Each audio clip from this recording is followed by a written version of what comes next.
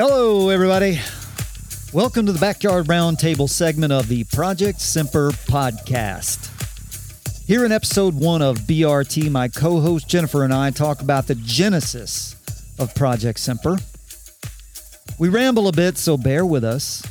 Think about these first few episodes like starting a novel. You have to get exposition, setting, and conflict baselines established before you can get to adventure and conflict resolution. Now, the purpose of Project SEMPER is to figure out our potential and how to elevate ourselves to that level each day so that we may try to become something resembling the best version of ourselves. The purpose of the Project SEMPER podcast is simply to put those kind of thoughts into the universe. If you're into it, please stop by projectsemper.com for other episodes, videos, and blog posts. You can also find the podcast on Apple Podcast, iHeartRadio, Amazon Music Podcasts and Audible, TuneIn, Google Podcasts, and Spotify. You can also find videos, reels, and other fun stuff on Facebook, Instagram, YouTube, and Twitter. Your hub for all things Project SEMPER, though, should always be projectsemper.com. because we can't get algorithmed out of existence there. As always, remember to be proactive and like, subscribe, and share any and all of the stuff you find from Project SEMPER. If you have found value in it, someone else you know probably will too. I appreciate a little slice of your valuable time, and I hope you join in the journey. Let's go. There's a very big difference between a broadcast and a podcast. How much time have you spent in this studio by yourself? Hundreds of hours. Hundreds. And by studio, of course, we are referring to the quasi-soundproofed closet in the what would be the third bedroom of our condo, but serves as the den. But this is with the exception of the corner here where the door jam? Air return is for the HVAC, it's quite a nice space. When I took out the shelves and painted it, made it into I appreciate that you left the sprinkler in case the apartment catches on fire. Yep. Didn't know if we might kick up any sparks in here, but we will be safe from conflagration. I do like candles, but I almost never burn them anymore because I forget to blow them out. It's a problem. That is a problem. Generally speaking, it's amazing when you look at history, and particularly in the South, up in the industrialized cities in the Northeast and the upper Midwest, they had fires, but they seemed to suffer a lot of other bizarre catastrophes like molasses floods and things like that. The giant ship that sank in Michigan? Yeah, was that in Boston? Where was that they had the great molasses flood? This is the first I'm hearing of it, so. No, you should look that up. I did not come prepared with my molasses flood history notes, but I want to say it was Boston, but I could be wildly wrong about that. But sometime around the turn of the last century, I believe there was an explosion in a molasses factory, and you should see, there are pictures of this. The streets are flooded with feet of molasses. Ew. It was crazy. People die. I mean, people drowned and died, and it was like a landslide. Stuck in this sticky thing. But anyway, every time you look in about something that happened in the South, or you're looking for records or ancestry or history about something in the South, it's like, yeah, well, we can only go back this far because the house burned down before that, or the whole town burned down before that. Do you think that's because the South has more wooden infrastructure and the Northeast and Midwest do not? 150 years ago? I don't know. I don't think there was much of anything else. Maybe they had more because of winter weather. Maybe they have more robust structural practices up there, but Maybe there's also fewer. Well, no, because in the winter you would burn a fire to keep warm. So there's even more fires up there than there are down here. I don't know. It's a conundrum that we can continue to research and analyze. Yes. Molasses floods and the South burning down notwithstanding. I think to get into what we're getting into, we're sort of beginning at the beginning by going back to the beginning, sort of in the middle. This represents an excellent, a really cool moment for me having you here, because I started doing a little podcast called Backyard Roundtable about, I don't know, 5, 6 years ago.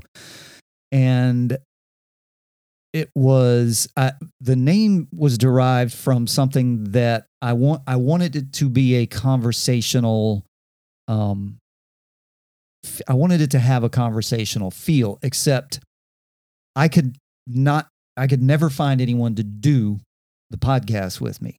I did some interviews and I had some guests, and that was a lot of fun. But it just didn't have the feel that I wanted, and it wasn't political. It wasn't even specifically topical. It was just sort of human issues, things about which we all, with which we all struggle, so to speak. And not even that. It wasn't always, it wasn't trials and tribulations. A lot of it was fun, and it was just stuff that kind of came off the top of my head. I had stuff to say. And that's the thing is, if that's one of the precepts of Project SEMPER here, is that if you have something to say, you need to say it. And that's part of the, if you don't, you leave it as a kernel of a nugget of a proto idea that never gets to be born, because it never gets put out into the world. You don't get to flesh it out. And right. And that's part of the process that actually I feel has been broken within the last, we'll be generous and say 20 years, but it's been more like probably 12, 13 years, something like that, where we have really stopped encouraging reading, writing, thinking, speaking as a culture, because we're connected with everybody. We're taking videos and photos of ourselves all the time and sending them out to the universe. And liking other people's to right. show that we're paying attention. And it's all for validation, but we're not actually connecting with other people, and we're not having genuine conversations. And anyway, that kind of circles back to what I wanted to do with Backyard Roundtable and why it was named Backyard Roundtable. And I eventually just started interviewing my daughter. It just became she and I, having goofy little conversations about our vacations and tacos and things like that. And it was very cute and it was very fun.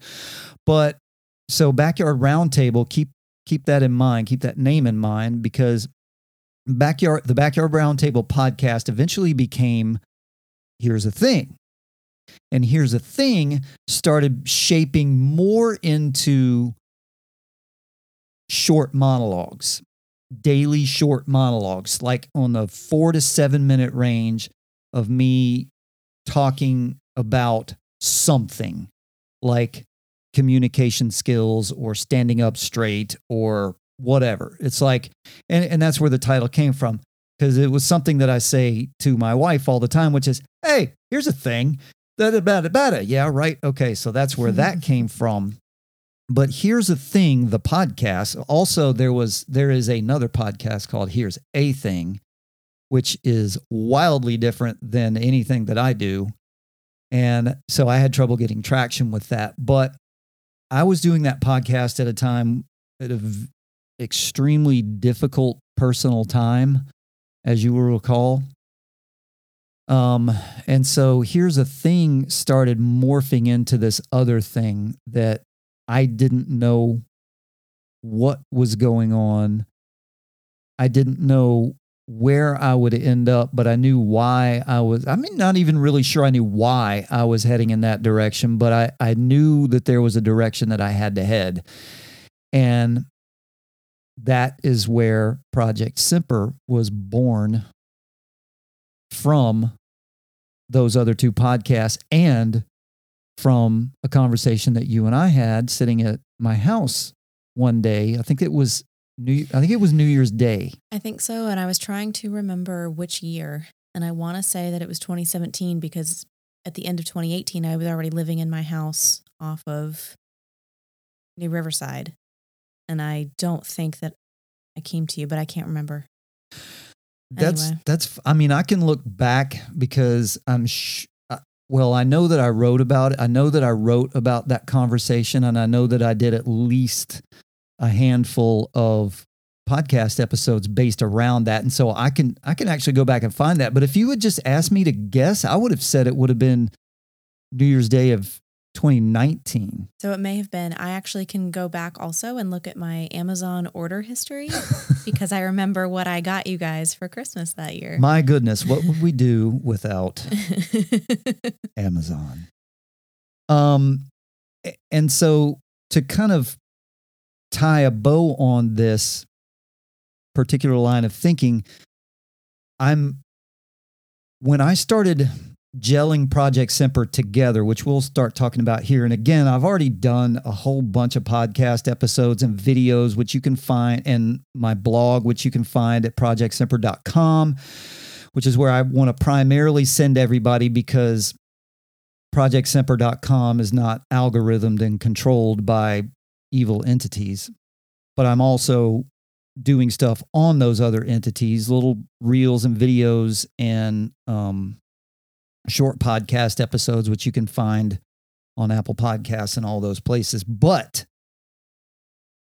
this little thing that you and I are doing, or that we're about to engage in, is the thing that I've wanted to do for quite some time. And you are the person with whom I've been wanting to do this. You were my first thought about this because you and I have very good and very deep conversations about things. And a lot more often than not, we end up in the same place, but we get there through different methods, I think. A lot of times we do agree. A lot of times we are on the same page, which makes us copacetic. And we've known each other long enough to have conversations where we can disagree or can get somewhere through different means without being too irritated. Well, I don't know if Meredith ever told you this, but for the first several years that her and I became friends and coworkers and all of that, I would hang out and you would be there and I would tell her that I did not know how to converse with you. I enjoyed our time together, but I did because you have so much in your head and I sort of just didn't know how to process it and then respond. It actually took me a couple of years to learn how to digest what you were saying and then to meet you where you were saying. And then it got really fun. But it took me a while. Interesting. Yeah, I guess she never told you that, but yeah. No, she never told me that. No, it wasn't a bad thing. To solve the mystery of these names and places and you and me and everybody that we're talking about, my name is Scott Schroeder. Those of you that have been with me since Backyard Roundtable are aware of who I am. And sitting across the table from me is my friend Jennifer Friedman. And I am so pleased to have her with me as she has been wittingly or unwittingly a part of the birth and growth of projectSEMPER, which we're going to get to start talking about here shortly, which I'm sure you're very glad of. And Meredith is my wife. And so that solves those mysteries. Like, who are they talking about? They just started talking and didn't introduce themselves. By the way, we've been recording for 15 minutes and 38 seconds now. I didn't even tell you I pressed the record button, but that's how you start. That's how you initiate good, free flow, uncanned conversation. So the point here, as I touched, and by the way, so anyway, I said I was going to put a bow on it and I never did. So here's the bow. So you and I are the beginning of the roundtable. So this is the projectSEMPER roundtable, backyard roundtable version. And I'd like to have somebody else sitting here with us because first of all, a conversation is much better than a monologue. And second of all, a conversation with more people can put more ideas out into the universe. And that is exactly and wholly what I want to do, is put ideas out into the universe. There's nothing new under the sun, which I believe I've read somewhere in an ancient text. And then again and again and again and again in other texts. But somehow these great ideas, they keep repeating and they keep coming from different places and different angles. And mostly they're so old that no one knows how old they are or where they came from. And the reason they have survived this long is because they are salient, functional, good ideas that have withstood clearly the test of time, eons, but have also evolved. They evolved but didn't change the core value of the ideas. So I want to put ideas into the universe, and I don't know that I'll put a new idea into the universe, but I think that having more voices, there's a million billion podcasts you can listen to and you can find great people on podcasts or on YouTube every day. There's tons and tons of them, but I think having more voices, putting more ideas out into the universe and discussing them is a good thing. So I am not claiming to be some sort of guru of sage advice. I will never claim that. There are a lot of people in my life who would never let me get away with trying to claim that. Not that I ever would even entertain the idea, but putting ideas out into the universe, discussing them, that's not what Project SEMPER is all about, but that is the vehicle by which I hope to grow Project SEMPER. And again, if you're still unsure of the name, there's some meaning behind it, which we'll get into, but I want to start here.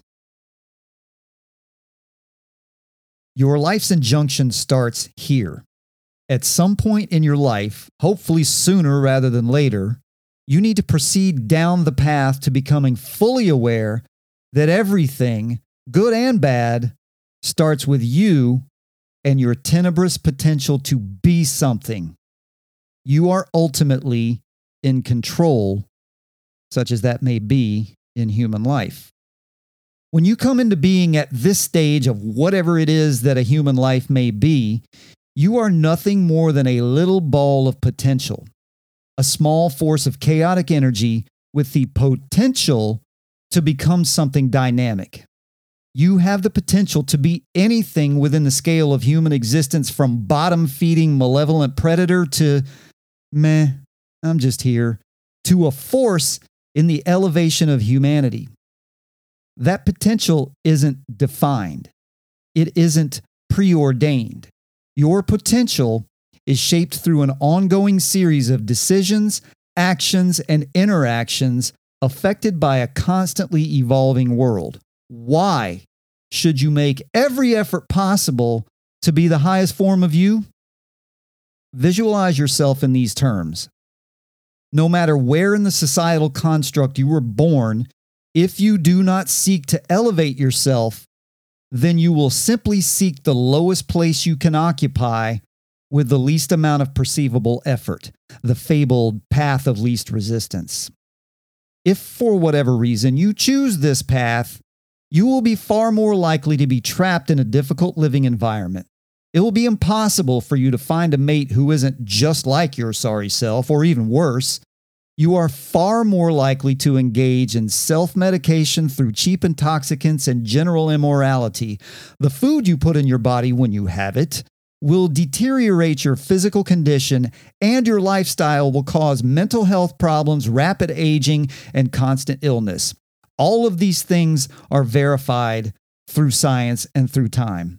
There's no question about this. And the thing is that you won't even be self-aware enough to see that the place you chose by looking down the scale of effort, by seeking the mythical path of least resistance, ironically requires every bit of effort you can produce just to survive that day.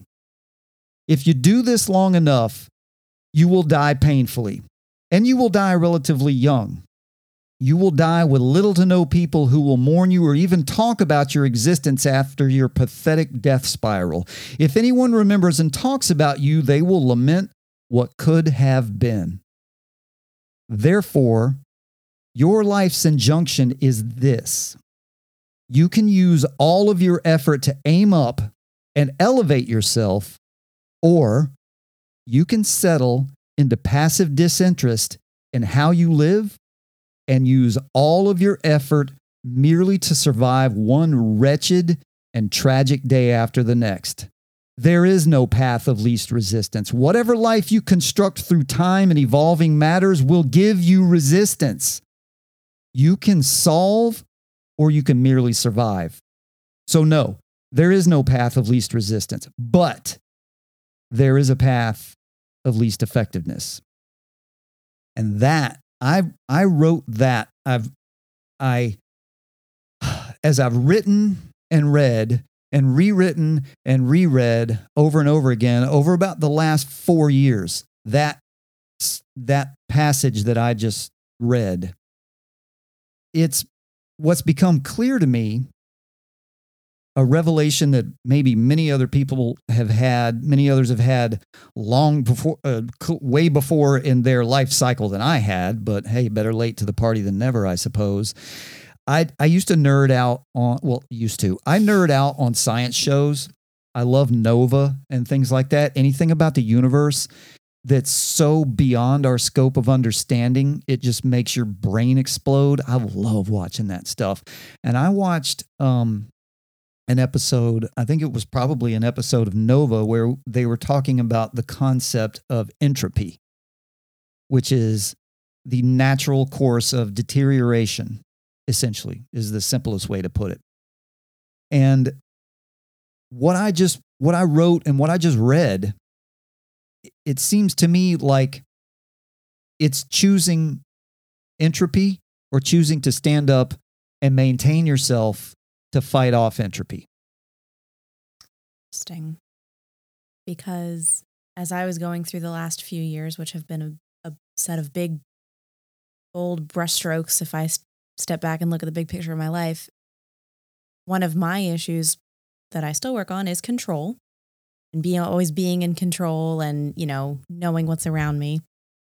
One of the things that I learned through therapy was to sometimes let go of the giant tree that I was holding on to in this giant river of the universe and go, all right, let's take the ride. Let's see what's happening. Because I was missing out on a lot of things because I was so busy trying to stick to my tree. So it's like there's a way of riding the wave of the universe but staying on top rather than letting it sort of suck you down and just roll on the bottom with all the gravel. That's just my visual. Yeah, absolutely. And there are times when you will be sucked to the bottom and crushed on the gravel, but you have to learn to recognize when that next wave is coming along and understand yourself enough to know how to deal with it. But it's interesting you used the sort of the metaphor of holding on to the tree. There's a lot of stuff in my head that I have no idea where it came from through reading and all the conversations that I've had. I want to say pretty much about everything like this kind of has its root in Buddhism. But as I said a few minutes ago, most of these concepts are so old, we don't know where they came from. And when you look at Buddhism or Christianity or Judaism or Islam or anything like that, they pretty much all come from, they tell the exact same story. Calm down, some of you, but it's true. For example, the origin story of the Buddha and the story of Adam and Eve, it's the same story. Have you read and compared these two? I am extremely familiar with the Adam and Eve. I read Siddhartha, but I don't think that's the same as the Buddha origin story. No. Anyway, I don't want to get down a tangent down that road. But anyway, the point being that doesn't matter wherever this came from. It's probably an ancient concept, and I think I remember reading it in a novel actually, and then I went and started researching it. But it says this, that to be free, you have to let go. And letting go of that tree that you were talking about, and again, how this in my brain, how this circles back to entropy, and how if you have if you have a house, if you own a home and you never do anything to it, you just live there. You don't take care of the HVAC. You don't you don't have an exterminator. You don't clean the counter. You don't clean the baseboards. All this crap that you have to mow do, the lawn. It's going to decay if you leave it alone. Everything, if you leave it alone, will decay, including yourself. And that's kind of what we're trying to avoid here. So Project SEMPER came from a tangent I had on an episode of Here's the Thing. And I used to do, it was fun. I had the podcast platform that I used enabled me to do live podcasting. And I used to get people, I could see the little list where people would kind of jump in and out and kind of looking cool. through live podcasts. And I talked to people in Iran and in Eastern Europe, Bulgaria, and France, and people because they could call in. You had some Scandinavian followers. Yeah, it was really cool. It was really, really cool seeing that. But anyway, I have a couple of friends around here around in the U.S. that would tune in regularly, and so it was almost like I was speaking to them because I knew they were there. And I kind of went on this little bit of rant talking about I started building this idea, this concept in my head of my sort of rounding out my personal philosophy and how in the hell it was I was going to take myself and move forward, given the previous 50 years of my life, that current sort of 2 to 3 year period in which I had a fire hose of life pointed at me through the adoption of a child and everything that came with that and all of the stuff that I got shredded by and learned from, and sort of how, and then what was I going to do with all that? What was I going to do with my life that I had lived and all the stupid shit that I'd done in my entire life, all the good things that I've done, the people I've met, how was I going to take anything and do anything with this? Because I'm not famous. No one knows who I am. I'm live in a small town in South Carolina, and I run a business, and I have a little network of people down here through my business and all that. But no one knows who I am. Why am I here with a microphone in front of me trying to do this? And it's because I feel like I have something to say. And I want to talk about it, and I want to discuss it with other people who I trust and admire. And so I was going on and on about what kind of person I had been and was going through, metamorphosizing through and into the other side of becoming. And this phrase came out of nowhere. It was something about becoming a self-engendering machine of perpetual effectiveness. And people heard that and they were like, that's awesome. Where'd you get that? I'm like, I don't know. It just came out of my head. I was just kind of riffing. And then riding in the car on the way to, I don't even know, probably my in-laws or something like that. About the first 30 or 40 minutes of any of our drive is me just yapping to my wife and her pretending to listen. I don't want to do her an injustice. She's actually a very good listener. But I told her I played her that episode. I played her that episode where I said that. I want to become a self-engendering machine of perpetual effectiveness. Who wouldn't want to be that? And she goes, in her way, she said, well, it's a shame that there wasn't another word at the end of that started with R, because then it would be SEMPER. And SEMPER means always, and you were a Marine, and that would just fit with all of that whole stuff. The Marine motto being Semper Fi, if you don't know. Semper Fidelis. And I went, you're a genius. And so I started taking this organic thing that came out of me, and I was trying to figure out without forcing some fake nonsense, is there an R? Is there a possibility for an R that can round this thing out? And so I spun it around the brain box, and what made the most sense was resolve. And so SEMPER is an acronym, and it's my my mantra, I guess, or my injunction to remind myself to be better than I was yesterday, or at least try, and to do the things, embrace the things, learn about the things that are necessary to do that. And so projectSEMPER was born of that. And so being a self-engendering machine of perpetual effectiveness and resolve, because remember, there is no path of least resistance, but there is a path of least effectiveness. And you don't want to be that. So that is where that came from. In case any of you have been wondering out there, because projectSEMPER has actually been around for a year now. I haven't been doing any big marketing pushes or anything like that, which you need to start helping with now that you're a part of this. You can bring your brain to bear on that. The woman who doesn't ever go on Facebook except to look for cheap bookshelves on Marketplace. Yeah, whatever. Really but your best what do you do for a living? I tell people with talent how to do their jobs and when and how many hours to spend so that they can help other people sell products. So start doing that. Oh, think about it. So SEMPER, what say you? When we first started talking about doing this together, when you asked me if I would do this with you, I was very familiar with the past. Obviously, I was part of that. Here's a thing. You and I have known each other for about 10 years, right? Yes, since 2012. Yeah. 10 years. So I was familiar with you, with your thought process, with past podcasts, with past trains of thought.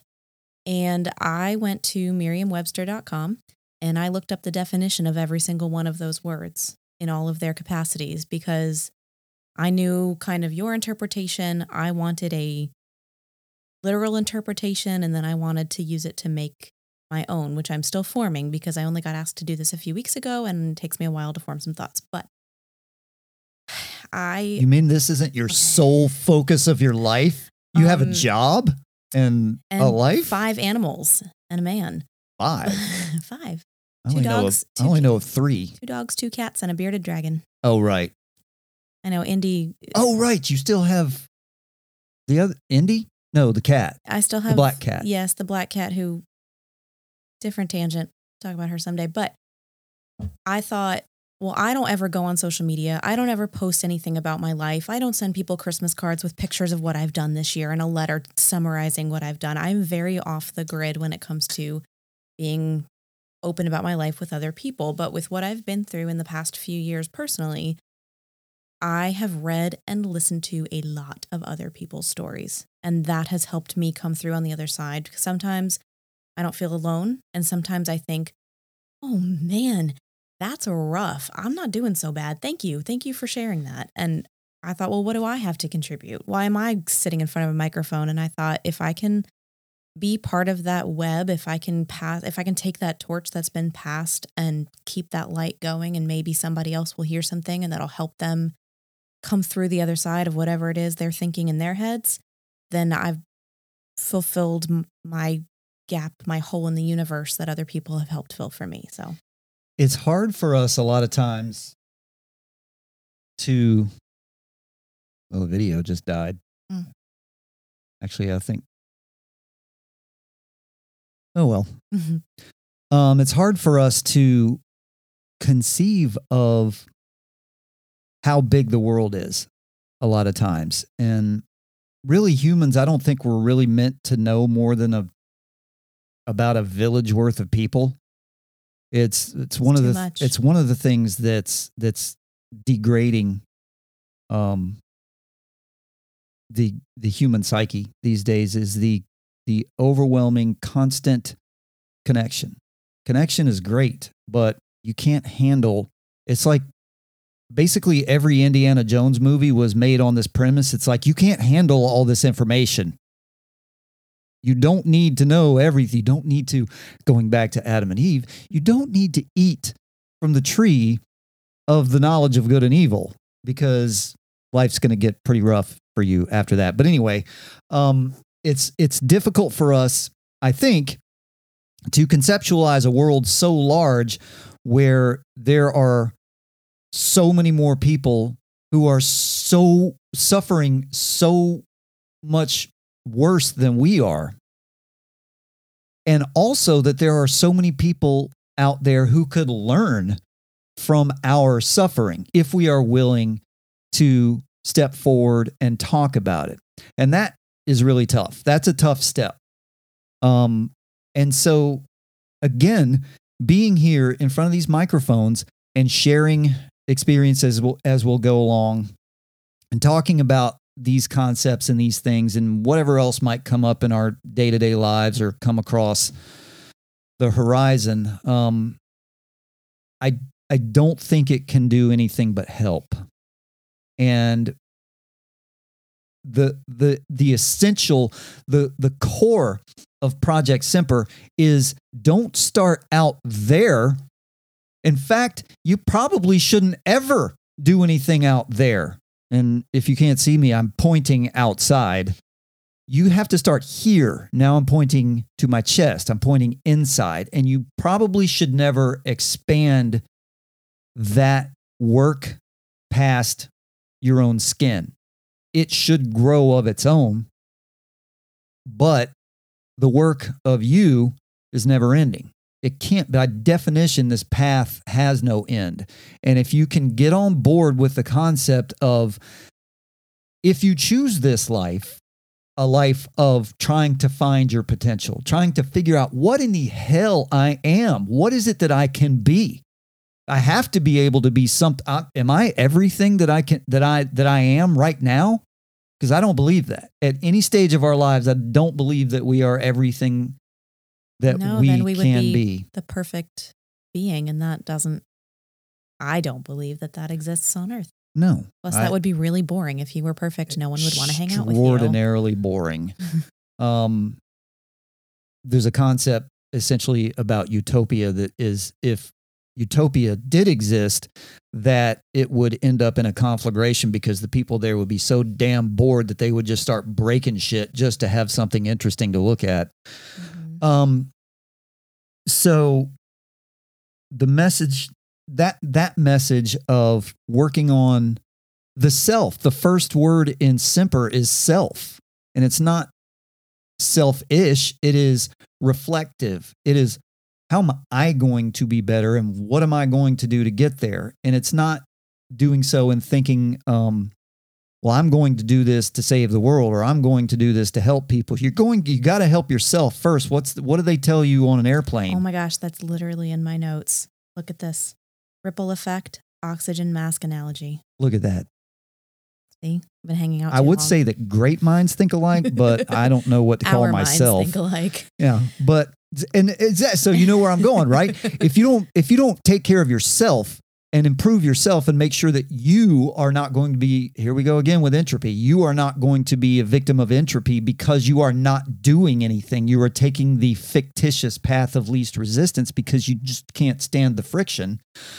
Then think about what the flight attendants tell you to do on an airplane before you take off. If you have small children or elderly or anybody that's not capable of putting the oxygen mask on themselves, you put it on them you put yours on first before you put theirs on. You can't help anybody as much as you might want to if you can't help yourself. And what works for you isn't going to work for me. And what works for me isn't going to work for somebody else. It's not what it's about. I'm not interested in telling anybody else what I think they should do.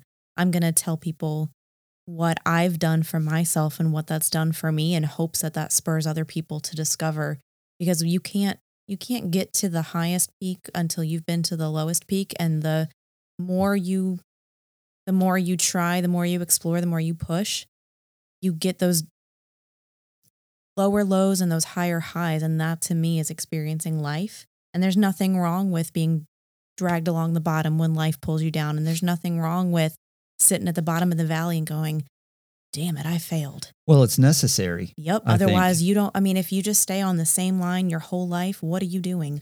And there you go again. If you seek the path of least resistance, you're just simply going to end up being destroyed by all of the energy around you because you can't avoid it. You can't hide from it. And so, And you can't control it. and you can't control it, but you can control yourself. Your emotions. What you do.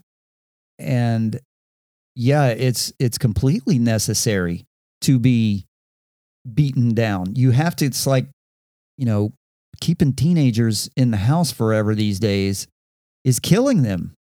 One of the things that's killing them. Because they got to get out and experience and rub up against the world and get some friction and be beaten down a little bit and meet some different people outside of their own hometown and all this kind of stuff. To find out who they are. And we're still doing, we should be doing that our whole lives, starting from when we're old enough to walk safely across the street by ourselves. I think. Yeah. I don't have any kids. But it's important to, it's important, especially, not even really in particularly any set age group, but it's important, I think, in different ways throughout your entire life to continue to engage in that, to continue to stretch and push and experience things that are out of your comfort zone, because it's really easy. I did a whole thing, a video. I did a really cool video and a podcast about routine versus rut. And a routine is something that you need, I believe, to put the minutia of life into its functioning box so that you don't have to waste what do y'all say at work? The bandwidth. So that you don't have to waste the bandwidth on where the hell your glasses are or where your water bottle is before you're getting out the door. So you build routines to avoid catastrophe. But a rut is a fear of expanding and doing something different that you may perceive as uncomfortable. And I'm 53, I'll be 54 soon, and I can feel in the last year, I've really started to be able to feel, I can see that down the road. I can see where that would come into play for me. And thank God I'm married to who I'm married to, because she keeps me moving and active and on top of mountains. Traveling the world, yes. Stuff like that. So, which I totally love. But I think that's equally important. It's about me pushing myself out of my comfort zone and then respecting the fact that others around me, if they want to explore something new, if they want to go find out who they are outside of their current existence and try something new out of what my normal expectations are, I need to respect that. I should respect that because I'm going to benefit from that too, especially with the people that are closest in my life. If my mother says, I want to train to hike the Appalachian Trail, that's going to make her, well, if that's her choice, if that is something that brings her joy and that expands her horizons, there is going to be a ripple effect outside of that. And I can't say to her, oh, well, I'm worried about you, so I don't want you to go. I mean, I can, but that's really... You're going to worry. Yeah. But to verbalize that can be destructive. Not in a horrible way, and not but in a intentionally. way, yeah, but not intentionally, but in a way that that certainly removes some of the joy from that activity, but also from the excitement of doing something different or hard, difficult, and it's new. soul crushing to hear that from people that you love. Totally, and those are the people who are most likely in your life to say those things to you, because your family can be a lot more candid with you than people who aren't as close. And family before we started hitting record, we had an interesting conversation, sort of a warm up, I called it. But your family has a tendency to be a little more passive aggressive if they want to get a point across. And it's usually about something that's their own insecurity that they're trying to project onto you. And they don't want to be left alone in their misery. So they're going to try to drag you down into it. And the only way that they can they're not horrible people. So they're not malevolent and coming at you to drag you into the fiery pits of hell. But what they're trying to do is use semantic language in a cute way to make you feel bad about what it is that you're doing because they're not doing it.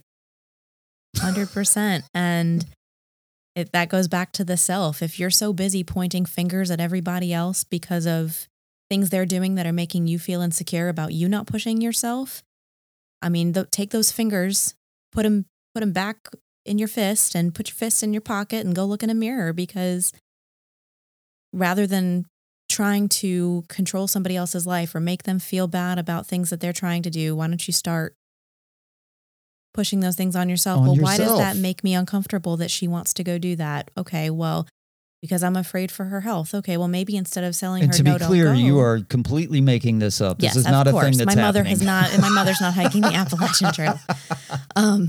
I think I know exactly what look she would give me if I told her that I thought she would do that. I do too. Yes. But, it's like, okay, well, instead of telling her, I don't think you should do that, tell her, I love this for you. Know that we're going to worry and we love you. What can I do to help make this the safest journey for you? I mean, it's just turning something around on its head, and it's looking at your own insecurities. And I highly recommend, if you can manage it, some sort of therapy. If you can't get there on your own, because my therapist was amazing and taught me how to think a lot of these ways. But that's a lot of what that is. And it's not intentional. It's not harmful. It's not hateful. It really does come from a loving place. But it also I think, comes from a place of not understanding your own feelings. And that's why, I also have a note about meditation, and I could talk about meditation for hours, and we will. That's what that has. Yeah, we'll get there. Yeah. That has, a lot of that has come from my meditation. It's like, oh, well, I'm feeling angry because, okay, well, let's dial that back. And all of a sudden it's like, oh, now I have something constructive to say and do. Great. And as is always the case, it comes back to the self. You just talked 100%. About your own insecurities and this, that, and the other. When everything, those, I read it earlier. Everything good and bad comes back to the self. You can generate, you're not in control of the universe or anything that happens around you. I used to tell my daughter, the universe is not happening to you. It's happening around you. Deal with it. Mm-hmm. And it's hard when you're 11 years old to conceptualize that the universe is not happening to you. Yes, your world is a lot smaller.